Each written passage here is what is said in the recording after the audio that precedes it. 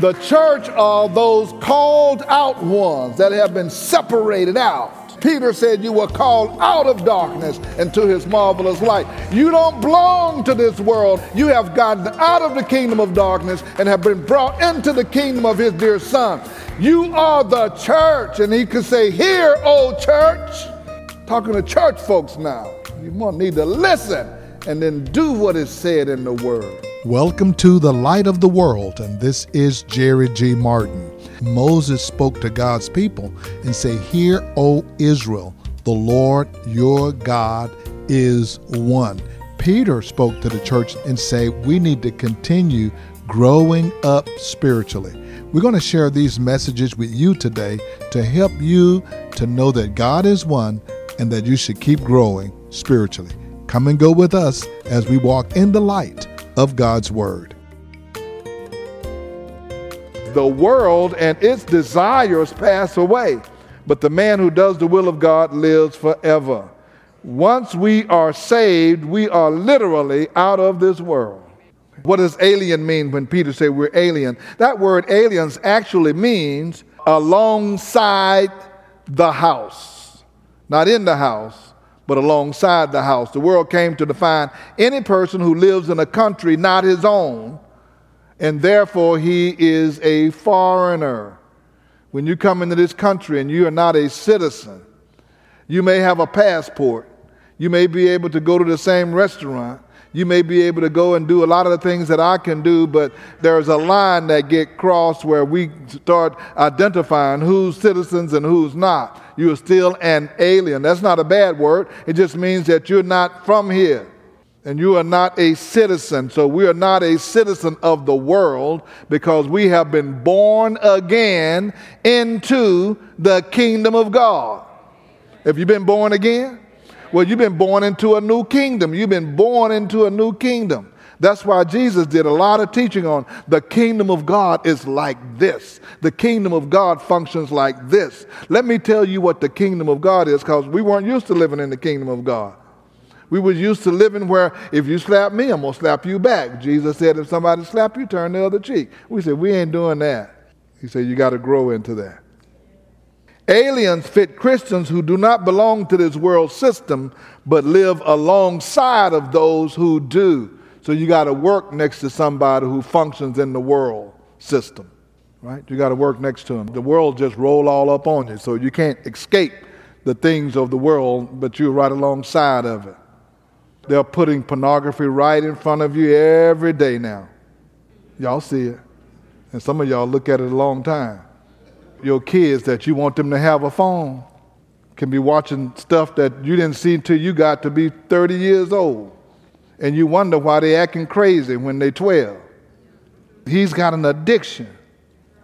You're going to get your underage child a phone, it ought not do nothing but rain. You got him, he going all online, he can go anywhere you want to go on your phone you paying for. You don't know where they're at. That's the cyber world that they get off into. Somebody told me the other day, I've got this problem with my son. He don't want to go to school anywhere. He just like to get on his computer and go off in there and stay in there 8 hours a day doing stuff. See, that suck you into another world. People get addicted. They're going on in. And then when they come out and their eye turn green and you just wonder what's wrong with them, they don't mind shooting up everybody in the house because they done shot up everybody in the virtual world. We didn't train him like that. No, you didn't. Somebody else did. And we're going to say he stay 8 hours on the computer. You won't bring him to church. But that's the world. That's the world system. That's what the world put at you. You know, we were watching TV, Pastor Jack and I one night. We were trying to watch this movie. And I started counting the commercials on the commercial break. That's 16 of them. You don't think that's going to influence you? They ain't spending that money for nothing. A little message here, a little message here. I'm saying, now, what this woman in this bikini got to do with selling a dump truck? The world, they're giving you their messages. They're telling you how to think. And somebody was wondering why our country and our culture seem to be messed up, the politicians and everybody. I said, you want to think about it like this. Back in the 60s, when the culture began to change in the world, and it was free love, it's the me generation, right? All the songs came out, I gotta be me, I did it my way. All of those things like that, drugs, sex, parties, free love. That was back in the mid to late 60s. The people that were back there my age, they're running the country. That's the politicians now, the legislators, the judges. It was my generation that first started saying, we don't care what you do, just do your own thing. So now we can say, yeah, we don't care. You want to marry a man, go and marry a man, dude. I don't care. It takes generations for that stuff to get there. They start coming out the closet. Turn on, tune in, drop out was the motto. That's the world system. You don't think you've been influenced by that? Believers are saying the same thing. Well, I can't tell people who to marry. If that's two consenting adults, I think they ought to have the right to do what the Christians are saying that, the believers. A woman should have a right to do what she wants to do with her own body. No, she don't. You ain't got no right to do what you want to do with your body. If you think so, take your body on in somebody else's house and break in there and see what happens. Go sit in somebody's house and say, I got the right to do what I want with my own body. I can move it where I want to move it. No, you can't. That's what the world system says. And after a while, we start repeating it. Oh, see, y'all getting quiet now. It's easy to talk about the world and it's something out there. But we'll think like the world, we will agree with what the world says, and we'll be quiet when the world says it, and we won't even raise our voices up and say, no, that's not godly, that's not biblical, and I'm not going down that pathway. So even though salvation produces a new disposition with the desire to live a holy life, our new life remains incarcerated within the old, unredeemed human flesh. Then we have an ongoing battle between the spirit and the flesh. I'm not talking about somebody who we have to point out. I'm talking about everybody have this battle between the spirit and the flesh, no matter how long you've been saved. The good news is that we are no longer slaves of unrighteousness, and sin is not our master. When you're unsaved, sin is your master that you have to obey. But when you're saved, you volunteer and sin. You can still sin while you're saved, but you volunteer. You say, I think I want to do that. He said abstain, which means you have the ability to do that. You have the ability not to abstain. He says abstain signifies that the saints have the ability by the power of the Holy Spirit to restrain from lustful flesh or sinful desires. The term sinful desires are not limited to sexual immorality, but encompasses the evils of humanity's sinful nature. Paul said this about the sinful nature in Galatians chapter 5:19. The acts of the sinful nature. You want to know what the acts of the sinful nature are? You can check that and see if anybody you know have any of these.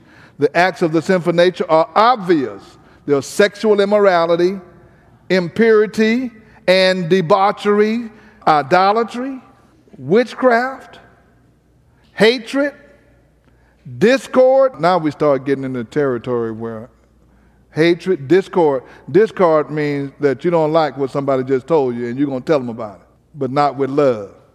You're going to give them a piece of your mind. With a little piece you got left, you're going to get that away. Discord, jealousy, fits of rage, selfish ambition, dissensions, factions, envy, drunkenness, orgies, and if I missed something, he said, and the like. I warn you, as I did before, those who live like this will not inherit the kingdom of God. And Peter says that these lusts will wage war against our souls. It is the character of lust and cravings to war against our new heart that God has given us, and he's created within the soul of every believer. I give you a new heart. King James says that these lusts will wage war, indicating a military campaign. These lusts got a campaign. They are deliberate. They are on purpose. He's waging war against us. He's not just meddling and aggravating, but it is a relentless, meticulous insurgence into our lives to wage war against us.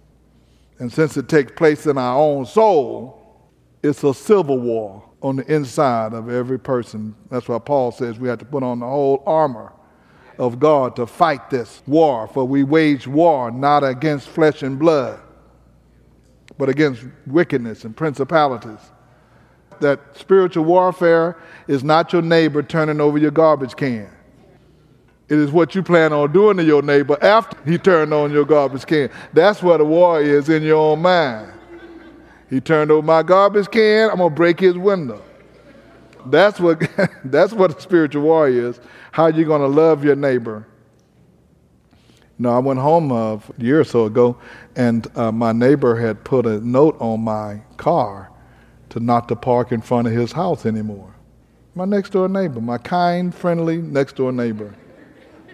I had no problems with at all. But a note, please don't park in front of my house. And I said, it's no problem. But by the time I got to the end of the street after reading the note, I said, he don't own the street. That's a public street. And he has no right to tell me not to park in front of his house. I park wherever I want to park. But I didn't park in front of his house. A couple of months later, I saw him. He had parked in front of mine. What did my mind tell me? Go write a note and put it on his car. Y'all already know how to, see that? Y'all in the same war I'm in. Put a note on his car, said, don't you park in front of my house. But I didn't do that. I just left it alone. But I sure wanted to. Just to let him know, well, see there? You never know where you might have to park.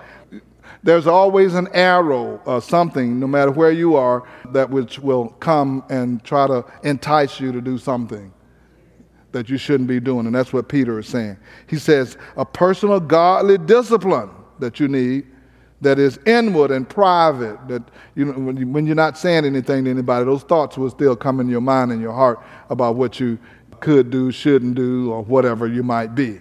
You go to the store to buy something and you found that somebody left something there. They left the purse out there in the basket outside in the car, right by your car. They left their purse in the basket and you just see it sitting there. And you have been praying that the Lord will have a supernatural blessing. You've been praying. You've been believing God. You've been calling those things that are not as though they were. God says, I'm able to make all grace abound toward you so that at all times you'll have all that you need. And you open it up and there's nothing but cash in there. Hallelujah. Glory to God. Thank you, Lord. That's God. That's the answer to my prayer. The Lord know how to do it. Amen. He let the devil drop this purse right here. Now, you know that ain't your money. So if we're going to influence the world around us, we need to start with a personal commitment to a godly life. Start with a personal commitment. A lady gave me too much change. I took it back to her. She was like surprised. I'm surprised you would bring it back. I said, yeah, but I'm the pastor. I would have taken it back anyway. Don't you take it back? Hallelujah. I know y'all do. That's why I love this church. Glory to God. Take it back. Take it back. Secondly, Peter encourages a personal godly demonstration that is outward and public. He says this, live such good lives among the pagans. Now, when we're talking about pagans, we're not talking about, some ancient civilization where folks were just, didn't wear a lot of clothes and all that stuff and had primitive weapons. Pagans are those who don't know the Lord. You live such good lives among your co-workers that don't know Christ, among your neighbors, among the people that you engage with all the time. Though they may accuse you of doing wrong, they can see your good deeds and glorify God on the day He visits us. So in order for us to effectively evangelize, our transformed inner lives have to be visible to an outside world. See, there are some people you can't share your faith on your job because you done cut up so bad that nobody want to hear what you got to say. You done kicked stuff over. You done lied on folks. Not y'all. But some of the other saints that go to some other churches. But you done lied on folks. You done spread rumors and gossip. You just are mean and had a bad attitude. You won't hardly work. You're lazy. I'm not talking about y'all. Then you want to tell people how good God is. And then he said, no, don't do it that way. You ought to be the best worker on your job. You ought to be the best worker. You ought to have the best attitude. You ought not ever be late. And shouldn't be leaving early. You should ask permission. You should do things properly according to company policy. Is that foreign? to us. It's not just a job that you're going to. It's just my job. No, it's not just a job. God opened that door for you to get that job so you can be a light wherever you are. Peter said we ought to live such good lives. In other words, keep your behavior excellent. The world is watching, and the world is wondering, and the world is waiting to be proven right in their accusations against those who are believers. They want to say, yeah, see there? I don't want to know any Christians. That's why they call us hypocrites. They say we're no different than anybody else. I was at a place not too long ago, and we were standing around, 3 or 4 men, and one of the guys was just talking. I didn't know him, and he didn't know me, but the other guys knew me, but he was just talking, and he was just, somebody said something about church. He says, oh, see, you want to know church? All them pastors, they crooked, and all. He was just going on and on and on. A few minutes, I said, well, I'm hesitant, but I should invite you to come to my church since I'm the pastor. He said, oh, I'm sorry. I said, you don't have to apologize. Instead of proving them right by behaving the way they say we behave, we ought to prove them wrong, not by our speech, but by our behavior. Our behavior when the heat is on and when we're frustrated, how are we going to function? Our behavior when our back is against the wall and we don't know what to do. Will we trust God and behave in a godly manner? When others mistreat us and we have a right to respond angrily. We have a right. Will we forego our right for righteousness? But I will forego my right to keep the peace. Because it's that same neighbor, when my alarm was going off on my house, called my phone and said, your burglar alarm is going off. By the time I got there, he says, I've already been around, I've checked everything, and I'm standing out here till you get home. The same one. Well, I won't start some stuff over parking when there's plenty of parking. I have a right to, but no. Sometimes you're right and still wrong in your attitude about how you're dealing with what you're right in. Titus 3:8 says, this is a trustworthy saying, and I want to stress these things so that those who have trusted in God may be careful to devote themselves to doing what is good. These things are excellent and profitable for everyone, but avoid foolish controversies. We don't even talk about that. Just stay out of foolish controversies, trying to argue about foolish things. Somebody tried to get me in a foolish conversation the other day at the barbershop. I mean, they were going at it. They were talking about church and how things go. And somebody said, Pastor, you going to help him? I said, man, I got too much on my tray. I don't even want to get in the, I'm not getting in the conversation. Nobody's going to believe anything different when you get through. No need even talking about it. Avoid foolish controversies and genealogies and arguments and quarrels about the law because they are unprofitable and useless. I'm not going to sit up here and argue with you about how we need to be baptized. Some folks say, you got to be baptized this way and that way. Okay. What you believe? I'm good with that. Somebody asked me, how do you baptize? I said, in the name of Jesus. They said, well, good. And the Father and the Son. No, that ain't good. I said, listen, let me tell you something. I'm saved. I believe you're saved. There's some people who are unsaved. Don't spend all your ammunition on me. You go out and talk to somebody who's unsaved, you get them saved, I don't care how you baptize them. I ain't got time for that, so don't just leave me alone. But I'll say it in a kind way. Thou shalt leaveth me alone. Matthew chapter 5, verse 14 says, you are the light of the world. Did you know that? Did you know you're the light of the world? Come on, say, I'm the light of the world. Come on, you're the light of the world. Wherever you are, you're the light of the world. A city on a hill cannot be hidden. Neither do people light a lamp and put it under a bowl. Instead, they put it on a stand, and it gives light to everyone in the house. In the same way, let your light shine before men, that they may see your good deeds and praise your Father in heaven. The greatest testimony and witness to others is our behavior, especially under stress and duress. Somebody will see and somebody will glorify the Father. Peter realized that the best opportunity to reach the lost for Christ is to impact the people around us.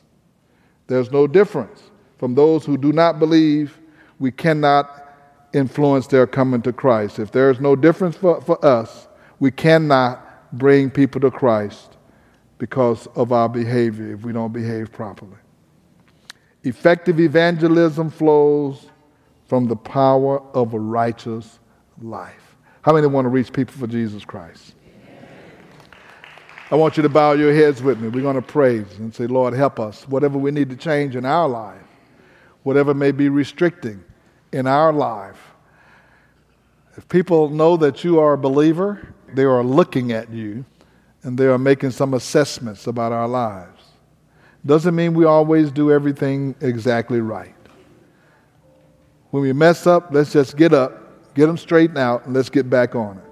They may say, look at you, you messed up. Well, I did mess up. But the thing I like about the Lord, He forgives us and cleanses us from all unrighteousness. And He doesn't hold that against us if we get back on the right path. And this is what you ought to do when you mess up.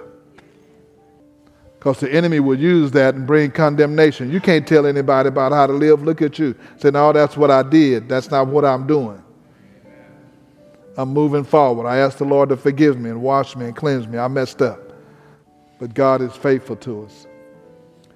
Let's pray that the Lord would use our lives. Father, we thank you tonight. We belong to you. You have given us this life. You have placed us in this world, in this culture, in this time, in this season. Father, you said in your word that you want us to be fruitful and produce good fruit in the kingdom. Help us by our life and our lifestyle. Help us by our discipline and our dedication. Help us, Almighty God, to live a life that is pleasing unto you. Help us to live a life that those who look at us will see your goodness in us and glorify you, Father, and we thank you for it now. Use our gifts, use our ability. Help us, Almighty God, that the fruit of the Spirit will be manifest in our lives, that we'll have love and joy and peace and goodness and gentleness and self-control and patience right now. We'll have the faith that you have given us to speak the word of truth into the lives of people around us. Use every life in this place. Use every heart in this place. Anoint us, Almighty God, as we go out, that others may come to you because of our influence in their lives. We thank you, Lord. We praise you, Lord. I want you to take a moment and just think about it. I want to be an influence in the world. I want to be an influence in my world, the world that I function in, the world that I come alongside on my job, and the people that I know, the friends that I have. I want to be an influence in their lives and ask God to use you. Make yourself available to Him. And we thank you. God will use your availability. This is Jerry G. Martin, and we brought you this message today to help you to first recognize the Lord, your God, is one. You don't need any other higher power because God is one and He contains everything you need. If you would like to hear this message again in its entirety, you can do so by going to our podcast, The Light of the World Daily with Jerry G. Martin. There you can listen to today's message or previous messages that aired on this broadcast. You can also subscribe to the podcast. And get a notice that a new podcast is available for your listening enjoyment. I don't have to remind you that we're living in turbulent times. The Spirit of God is reaching out for those of you who don't know Him. If you are ready to make a commitment to Jesus Christ, you can do so now. If you need us to help you with that or pray with you that God will come into your life, call us right now at our prayer line number of 281-964-1393. Again, that's 281-964-1393. I invite you to join us either in person or online each Sunday at lowcf.org or at our location of 16161 Old Humble Road. Be sure to visit our bookstore. We have it right here on our campus. Call us for church supplies, communion supplies, books or Bibles that you might need at 281-441-2885. Again, that number is 281-441-2885. Now for the Light of the World, this is Jerry G. Martin saying, May the Lord our God richly bless you, and we'll be with you again next time.